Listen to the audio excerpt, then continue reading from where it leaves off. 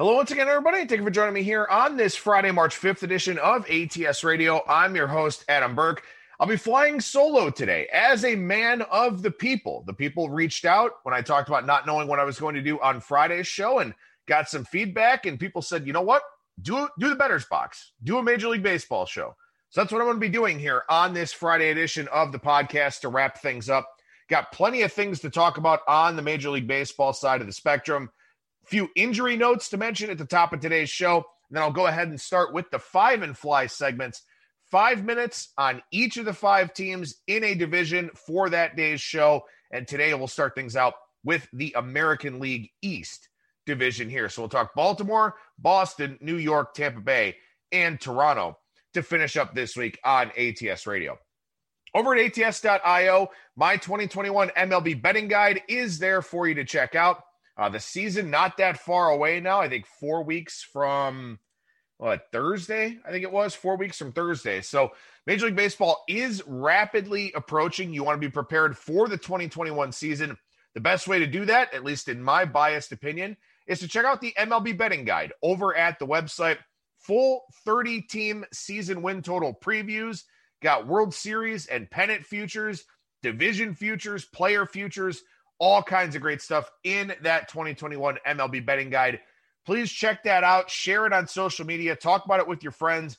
Get some eyes in front of that. Worked very, very hard on it. Very proud of this year's edition.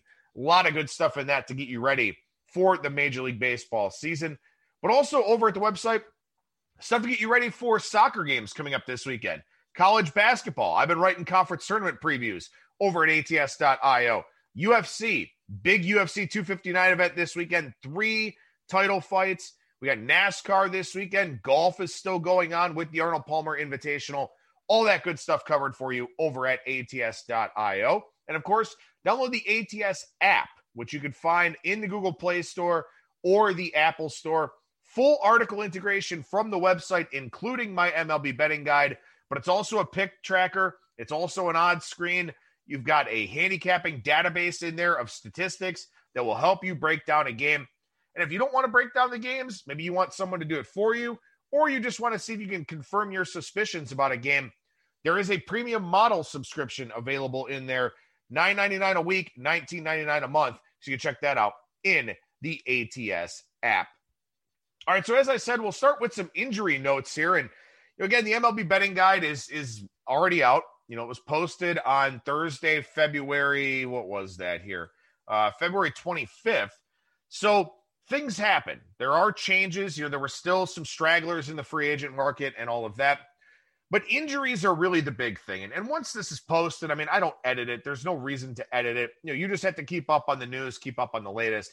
And of course, there are some injuries to a couple of overplays that I like here coming into the season. And this happens, and it's one of the reasons why in the guide I sort of advised, hey, look, yeah, you might lose some line value. Yeah, a win total might go up a little bit. But getting a team to opening day healthy, at least in my opinion, is the most important thing. So for the overs in the guide, kind of talked about waiting on those for a little bit, kind of waiting to see if those teams would make it to the regular season healthy. With an under, I'll fire. Any injury is actually good for my bet for the most part. But with overs, injuries can be a very significant thing. 2 of them here to touch on with overplays that I liked, and then a few injury notes to just kind of follow and sort of keep in mind here. But one of them being Cole Calhoun for the Diamondbacks. And one of the reasons why I like the Diamondbacks so much this season is because I expect them to really bounce back offensively on the road. Last year, they were pretty much in line with their 2019 performance at home, but on the road, they dropped significantly. Well, when you think about it, look, Dodger Stadium, the Dodgers will hit anywhere. It's not a great offensive park. It's certainly gotten better here of late. Petco Park has gotten better as well, sort of in line with the Padres improving. But the Diamondbacks only played 3 of their 10 games against the Rockies at Coors Field, did very well offensively in those 3 games. They had to play at Oracle Park, which, again, did play different than it usually does, but they didn't exactly benefit from it. So the Diamondbacks, a team now that will play the other 14 teams in the National League, not just the 4 teams in their division. That means road stops in some better ballparks. So figure Arizona offensively would get better on the road.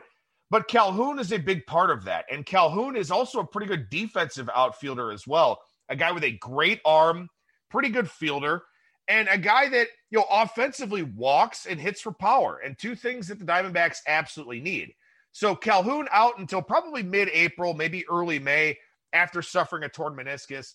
And these are things that you want to pay attention to in spring training, not just from a betting standpoint, but because when you think about these injuries, you lose spring training, that's a big deal because that's when you get your timing together. That's when you get your reps in and kind of work on your conditioning and all of those different types of things.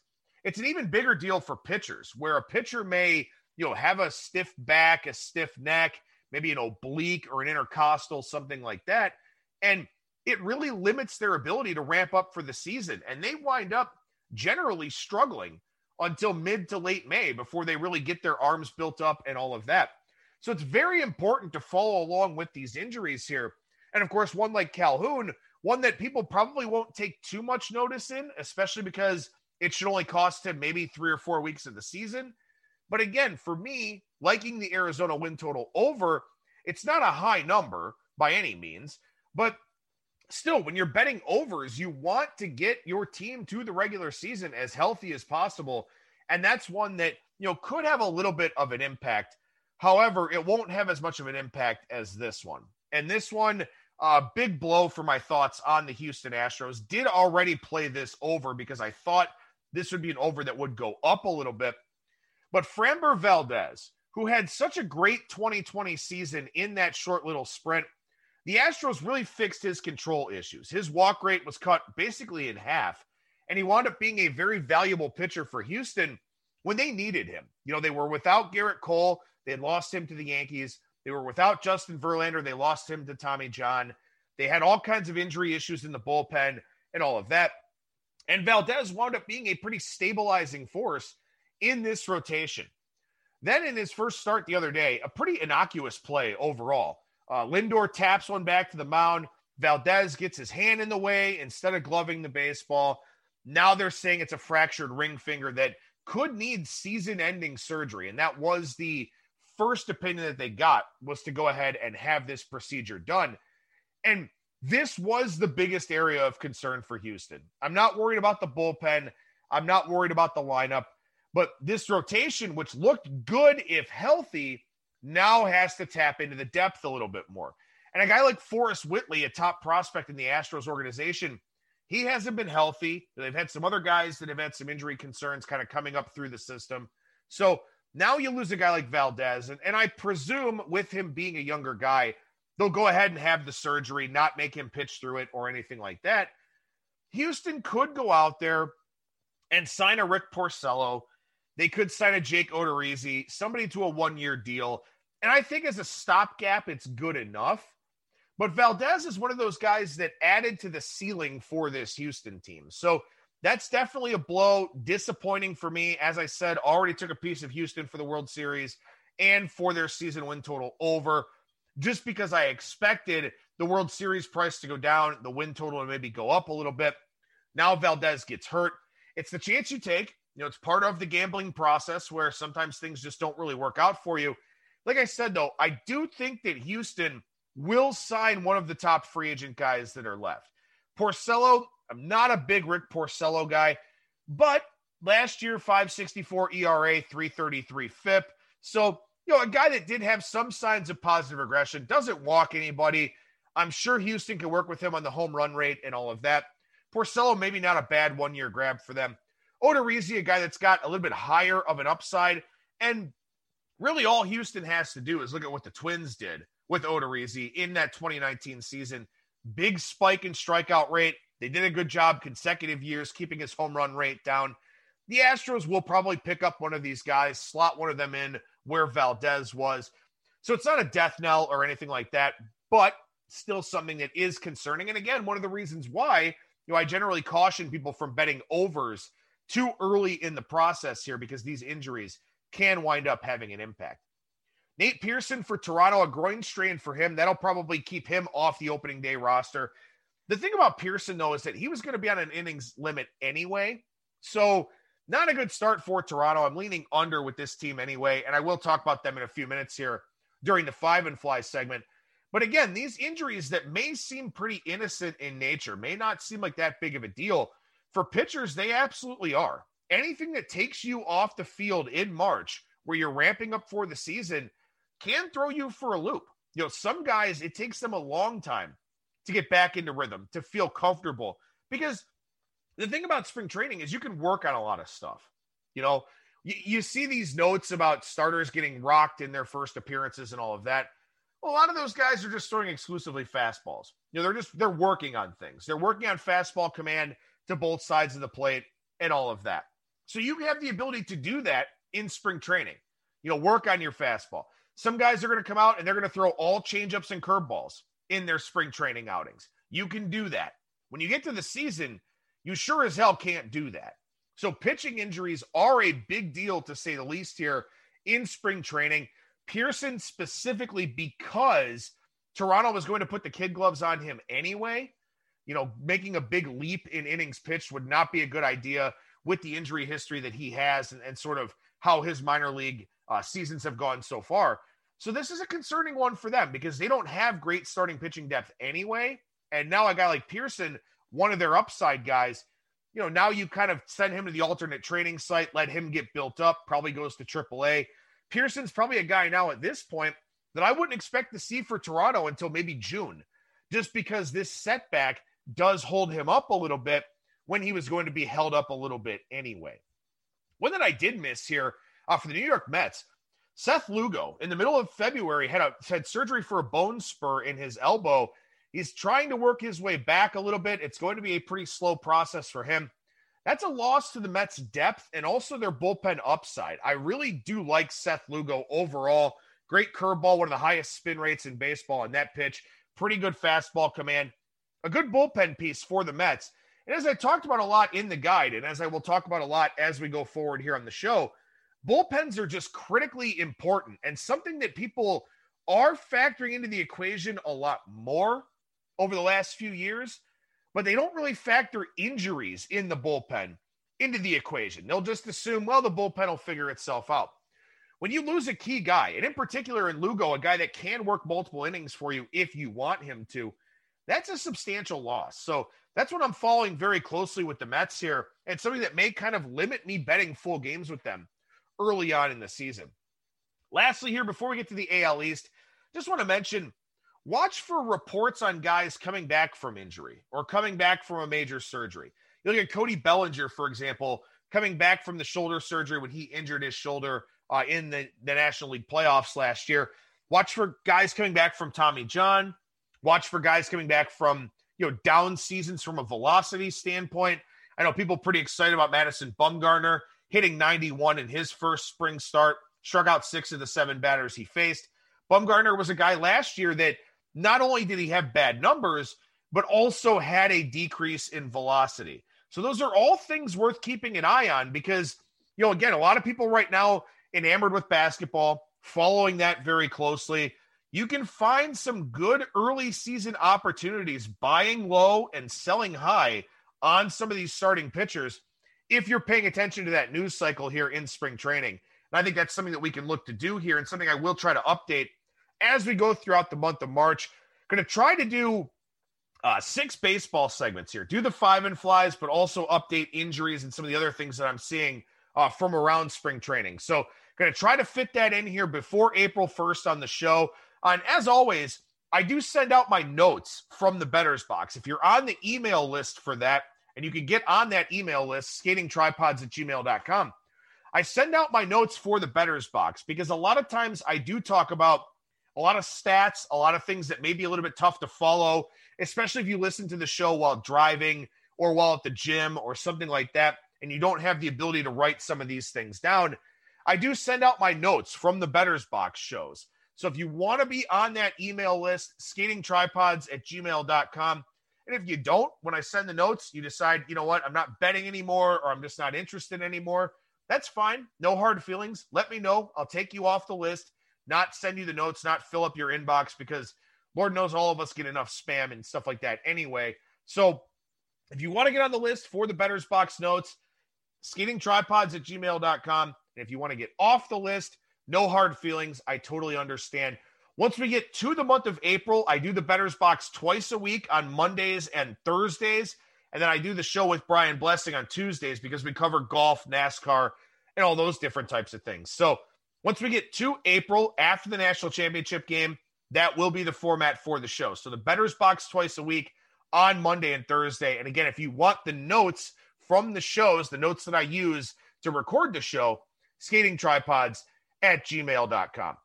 All right, so the 5 and Fly segment here. What the 5 and Fly is 5 minutes on each team. I got a stopwatch here on my phone. I watch it pretty closely. It's usually a 25-minute segment, 5 minutes on each team.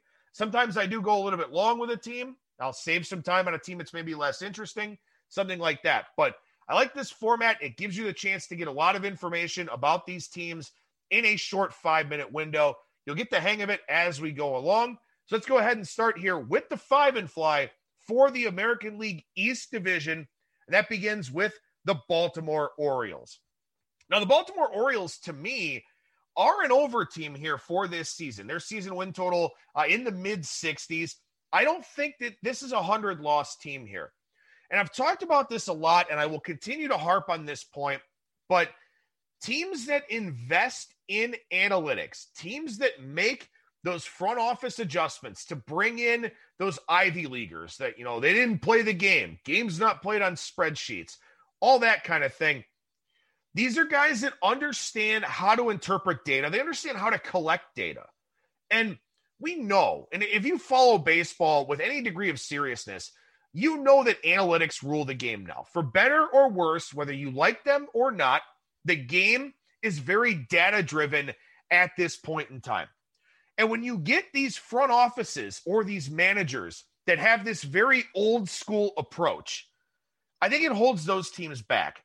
And it's not because they necessarily do anything wrong.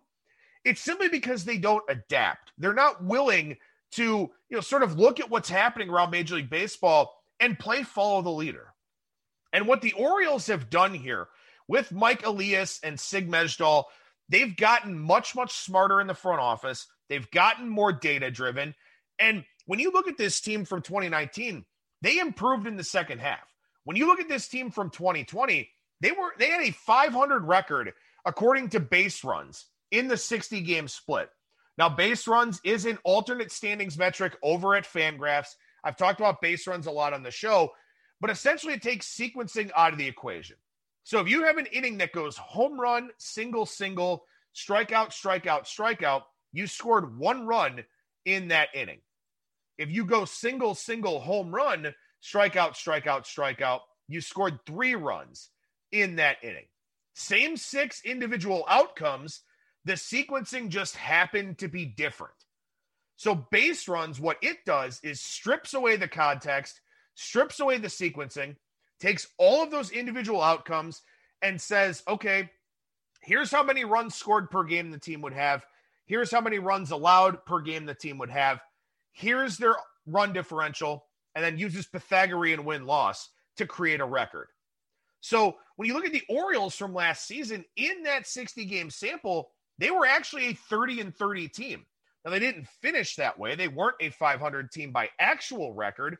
But when you look at the Orioles from last season, they were 7th overall in batting average, but 21st in batting average with runners in scoring position. So with the bases empty, they got a lot of hits. With men in scoring position, they didn't get as many hits. So that ultimately impacted their ability to score runs. And that was the season without Trey Mancini, who was getting treated for cancer. It was a season where, obviously things were a little bit strange, but, an Orioles team that actively showed signs of getting better. They increased their pull percentage last year, so they pulled the ball a lot more. Now, the one downside for them, and the one reason why I am concerned about this offense and why I think league average is a big ask, is that they were still dead last in Major League Baseball in exit velocity. So they didn't make a lot of quality contact. They just found holes when they did. But they didn't find those same holes with runners in scoring position. So there's always give and take. When you sort of look at a team's full profile from the previous season, there's always give and take. There's something that will regress negatively, and something that will regress positively. To me, I think Baltimore gets better with men in scoring position, but also I think they have a lower batting average. They have a lower BABIP, batting average on balls in play. They have an offense that is probably in the bottom half of the league, but usually what we see are upgrades on the pitching side long before we see them on the offensive side. And the Orioles do have some more swing and miss in their rotation this year with Dean Kramer, with Keegan Aiken, with some of the guys they've kind of brought in. They kind of graduated from the minor league system.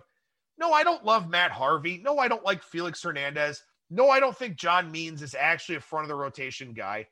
But I do think that the Orioles, like most teams that, fall in line with data and with analytics, will find a way to maximize production out of the talent that they have.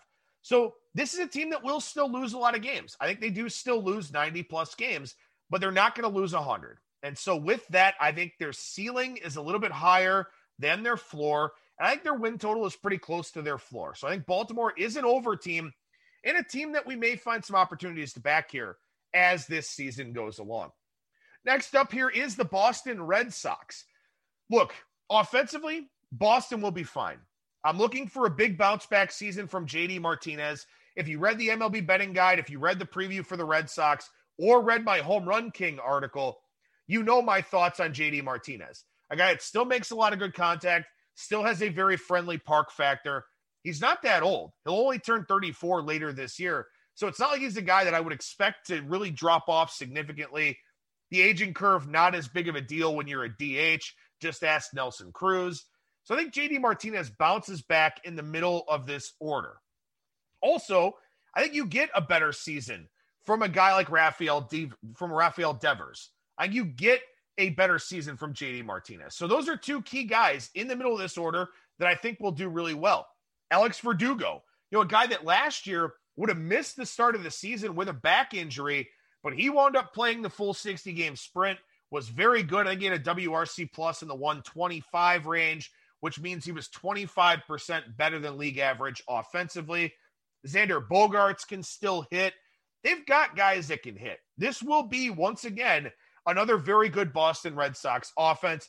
And that park factor. I mean, look, the only park, when you look at a lot of the metrics that are out there, the only park that's really in the same breath as Fenway Park is Coors Field. So this is basically the closest thing you get to Coors Field, the best offensive park in the American League, and the Red Sox will take advantage of that.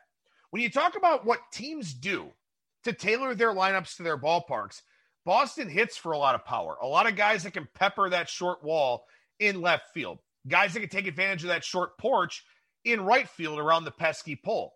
So Boston's offense is very much tailored to this ballpark. And a lot of teams do that and try to use that as an advantage. You play 81 games at home. You play 81 games across all of the other ballparks in baseball. So you've got to maximize your advantage there at home. And Boston does that really well on the offensive side. Now, the problem is that road teams also come into Fenway Park and hit well. And this Boston starting rotation is problematic. We may see Chris Sale sometime in the middle of the season here coming back from Tommy John, maybe July or August, I guess I would sort of take a look at. But Eduardo Rodriguez, a guy that I really like, a guy that, I've had some success backing over the last couple of years, a guy that I don't think the market really realized how good he was because he wasn't healthy. He had back issues. He had some knee issues, all of that. But Eduardo Rodriguez last year missed the season because of myocarditis, one of the symptoms, side effects, whatever you want to call it, of having COVID. So the inflamed myocardium for Erod kept him off the field. And so now you wonder, and there weren't a lot of guys that opted out or anything like that. There were some guys that missed the season due to injury, but now you wonder for Rodriguez, a guy that had back-to-back very good seasons, a guy that was able to stay healthy in 2019. Does that missed season affect his performance and his production? Is that something that will be a problem for him? Because we're talking about a lot of these guys here that threw, 55 or 60 innings in that short sample, and teams are talking about protecting arms and talking about six-man rotations. Baltimore, who I just talked about, probably going to run a six-man rotation. They won't be the only one. I think there's a good chance that the Angels wind up doing a 6-man rotation, at least at the outset. Boston doesn't have the depth to do that, but now you look at a guy in Rodriguez who's had these nagging injuries before. He goes from 0 innings last year to having to really go out there and throw 180 plus for a starting rotation that is just not good for Boston.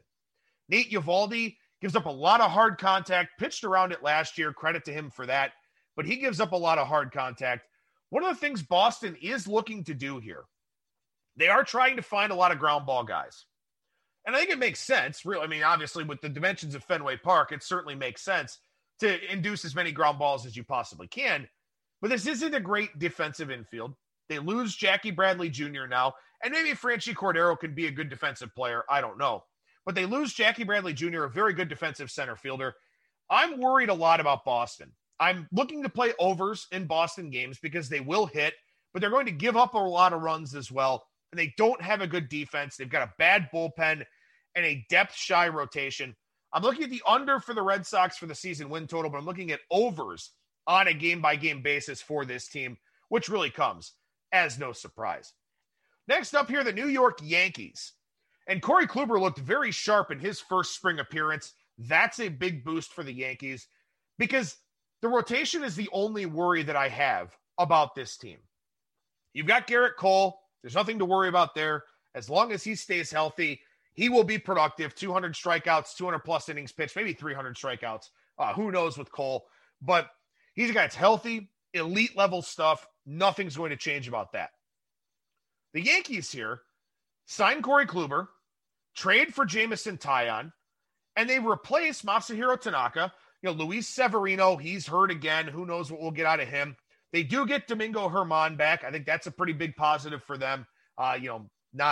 Notwithstanding why the reason that Germán was suspended for last year. But, a guy that I think does have some upside in this rotation. And Jordan Montgomery. Jordan Montgomery, a guy I absolutely love.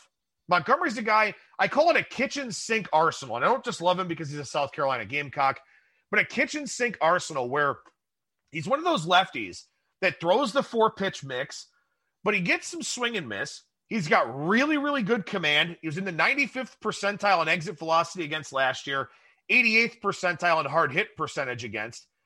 He's a guy that's really good, really underrated in the middle of this rotation, and it's kind of hidden because he didn't have a great ERA last year. Montgomery is a guy that I think we get a lot of hidden value out of because I don't think the market realizes how good of a pitcher this guy actually is.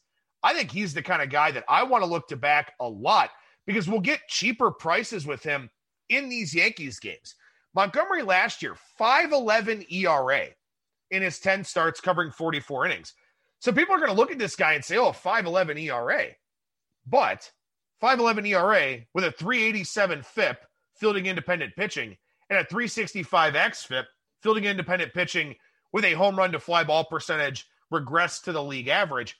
When you look at line movements in the Major League Baseball betting market, when you have a guy with a higher ERA and a lower FIP, money comes in on that guy a lot. So I think Jordan Montgomery is the kind of guy that we want to back on the overnight lines, get some line value with him. We can always decide if we want to come back on the other side. But Jordan Montgomery is an example of what the Yankees have really tried to do here over the last few seasons. They've kind of discouraged their pitchers from throwing fastballs, specifically four-seam fastballs. If they're going to throw them, they're going to kind of work up in the zone with them. A lot of their guys don't throw a whole lot of sinkers anymore. And when I look at Corey Kluber, and this was a big complaint I had about Kluber at the tail end of his Indians tenure, he throws his sinker too much, and his sinker is bad. It is not a good pitch. Hitters make really hard contact against Corey Kluber's sinker. Not a big fan of that pitch. But he goes to New York, where they're going to encourage him to throw more cutters. The Yankees have been very, very much at the forefront of sort of the cutter craze here in Major League Baseball. So he's going to throw more cutters. He's got that good curveball. He's got a little bit of a changeup that he can mix in.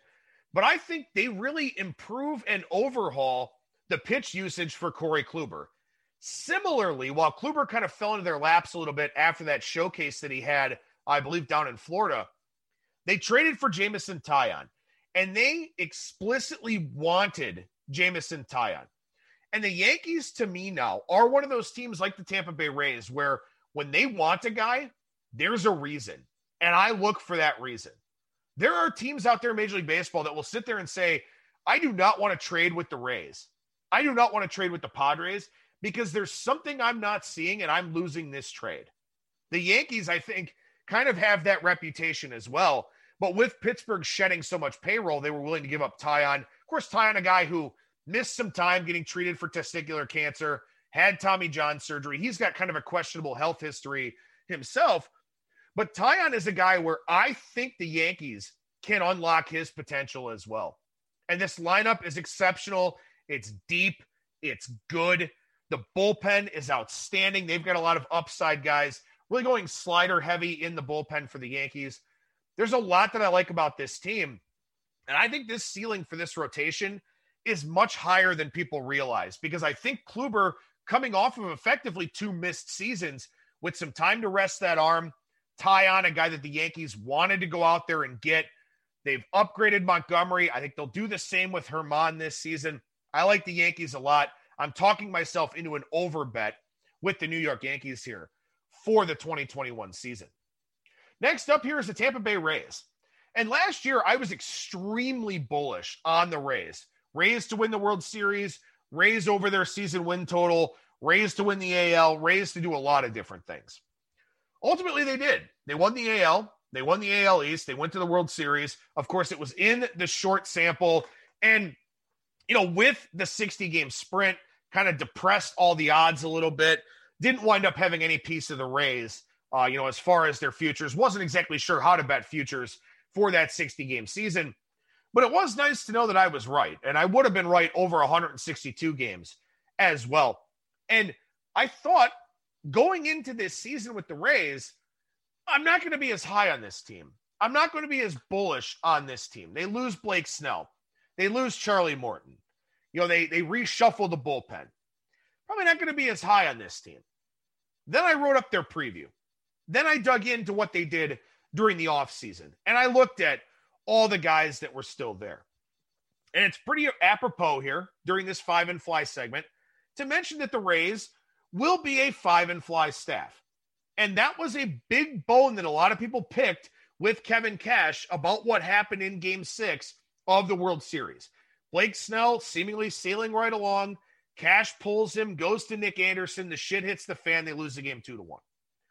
Well, that's what got the Rays to where they were. That's what got the Rays to being 40-20 in the regular season. That blueprint that all of a sudden was in front of everybody got criticized. But it's smart. It's what works. I think it's a brilliant way of managing your pitching staff. It's also a cheap way of putting together a rotation. So when you look at the Rays here for this season, they've reunited with Chris Archer, which I don't know how that goes. We'll kind of wait and see. But Tyler Glasnow at the front of this rotation, often hurt, not a guy that works too deep into games. They get Michael Wacha, guy with a plus changeup, who again, often hurt, doesn't work too deep into games. Rich Hill, always hurt, doesn't work too deep into games, but has that elite fastball slider mix when he is out there. They've got Josh Fleming, a guy from the minor leagues. They've got Ryan Yarbrough, who they've really built up very nicely. He's been a developmental win for them. This Rays starting staff, is it sexy? Hell no, not at all. But I think it's really practical, and I think it works for them. And I think specifically it works for what they want to do. Kevin Cash will have a quick trigger finger, and it's just the way it is. And I think there are some guys, Snell included, that were rubbed the wrong way by that. But now if you're a free agent coming in, signing with the Rays, you know what you're getting yourself into. And I think that this is something that's really beneficial for Tampa Bay here, that they've got guys like Archer, like Wacha. They're trying to build themselves back up a little bit, and they'll be fine with going 5 and fly. If it helps their numbers, they'll be fine with it. So the Rays, I think, are set up really nicely on the pitching side, even though they lose name brand guys like Snell and Morton. I think people just don't realize what the Rays are trying to do here and the success that they can have with it. Then you look at the bullpen. The bullpen's outstanding. I love the Colin McHugh gamble. I think Colin McHugh is a guy that could fit really nicely here with this team. So the bullpen is good. The rotation is good enough for the purposes it needs to serve. And I love what the Rays do offensively. I just talked about it with Boston, where they are tailored to play at Fenway Park. The Rays are at Tropicana Field, which is not a good offensive park, easily the worst in this division. But the Rays play differently at home than they do on the road. Tampa Bay, at home last season, they struck out or walked in 39.8% of their plate appearances. On the road, they struck out or walked in 35.6% of their plate appearances. So a strikeout or a walk in 4.2% higher of their plate appearances at home. Because at Tropicana Field, the ball doesn't carry as well. This is a team that can hit for power when it needs to and gets more aggressive on the road. At home, they're looking to maximize, the smaller number of scoring opportunities. On the road, they're looking to be aggressive. A big increase in pull percentage last year. They hit more fly balls last year as well. They are always on the cutting edge, and by being a chameleon, by playing different at home than they do on the road, they can win in both places. This is the single smartest organization in Major League Baseball. And even with the brain drain that they've had, they've been able to keep up their edges. They've been able to be a cutting edge type of team for all of the reasons I just mentioned. I'm on the Rays over, played this one already. I think this one goes up too, but I'm really bullish on the Rays' chances here to have another successful season. And that brings me to the Toronto Blue Jays to finish up this 5 and Fly segment here. And the reason why Tampa Bay's win total is depressed a little bit in that 86.5 range is because of the presence of the Toronto Blue Jays. And if you give me a head-to-head Tampa Bay versus Toronto season win total, Tampa Bay winning that season win total head-to-head would be one of my biggest bets of the baseball season. I don't think Toronto is quite there yet. Now, they will be playing in Dunedin and Buffalo. They're two offensive parks. They will be good for an offense-first team. I don't know if they get back to Toronto at any point this season. We'll kind of have to wait and see how all of that plays out. But these two parks will play well for their offense when they are at home. And obviously, playing in the American League East, you play in some very good road ballparks. And there aren't a lot of bad ballparks in the American League as far as offense goes, just the ones that are out there on the West Coast. And Toronto will only go to those cities once. However, their home ballparks in Dunedin and Buffalo will also be good offensive parks for their opponents too. And offensively, they're good. Springer and Semien, two very good additions, two good defensive players as well. I give Marcus Semien all the credit in the world. He was an awful shortstop when he first came up with the White Sox. I mean, he was terrible. But he worked hard at it with Oakland, helped to have Matt Chapman to his right. That certainly was, a pretty beneficial thing for him. But he wound up becoming a pretty good defensive shortstop. Now he'll play second base for Toronto, so we'll see how that kind of goes for him. But look, as good as this offense will be, and they've got Springer and Semien and Biggio and Bichette and Teoscar Hernandez and Rowdy Tellez and just a bunch of guys, Randall Grichuk, a bunch of guys that can hit, a bunch of guys with good power. It will be a good offense. I'm not denying that at all, and I never would. But this pitching staff is very worrisome to me. Hyun-Jin Ryu will be fine as the guy at the front of this rotation. But what happens after that? What do they do to put together a competent rotation? And as I just mentioned at the top of the show, Nate Pearson, the guy who probably has the most upside and the highest ceiling for them, already dealing with a groin injury. That'll slow him down. As I said, they're going to limit his innings anyway, so he was probably going to the alternate training site. But this Toronto team, I don't know who gets outs for them. I don't know who consistently pitches well enough to give them a good chance. And another part of the problem here is that even when you get beyond Robbie Ray and you get beyond Tanner Roark and Steven Matz and Ross Stripling, who Stripling may have the second highest upside of this rotation, what does this bullpen look like here? I like Kirby Yates. I think Yates is in a bounce back situation. Beyond that, David Phelps, he's been hurt most of the last 3 seasons. Tyler Chatwood was, good in a relief capacity for the Cubs, but, I don't know what he'll be like here in a relief capacity for Toronto. They've got a lot of starters and multi-inning guys in this bullpen, in Julian Merriweather, in Trent Thornton, one of my personal favorites, in Anthony Kay. They've got some guys in this bullpen that can be multi-inning relievers. So what I want to know is, will Toronto go the Tampa Bay route? Will they go 5 and fly with anybody outside of Ryu and then put this bullpen out there to try and put the pieces together, maybe get 6 outs from some of these guys, maybe kind of work these guys into those multi-inning relief roles, something like that? Will they be creative? Does manager Charlie Montoyo, who was the bench coach for Kevin Cash in Tampa Bay, have that in him? Does he have that capability to turn this team into something unconventional? Will the pitchers be okay with that? Because that's a big part of it too. You have to get the buy-in. And when you think about some of these guys, Robbie Ray on a 1-year deal, Tanner Roark's 35 almost. Does he want to be reinvented at this stage of his career? Steven Matz, an arbitration guy kind of coming up on his free agency. Where is he at with this whole thing?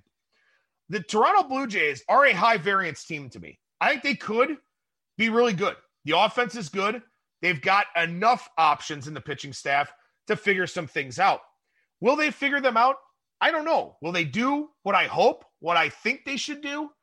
I don't know. If I find out that they are, I'm going to bet on this team a lot more than I'm going to be against it. If they don't, then they're an over team and a team that I think has the chance to be around 500. I think they'd fall well short of that 86 and a half season win total expectation. So I think there's a lot of questions to answer here with Toronto, a lot of interesting things to talk about. And we'll talk about more of those as this season goes along here. So as far as next week goes, probably next Friday, I'll do another Bettor's Box edition with a 5 and fly for the American League Central.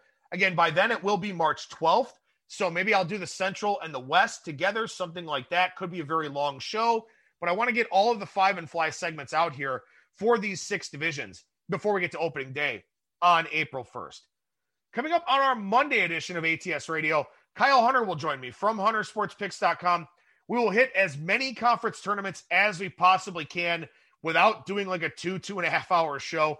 ACC, Big 10, Big 12, Pac-12, SEC. We'll cover all the major ones, but then also cover the conference tournaments that did not get started this week.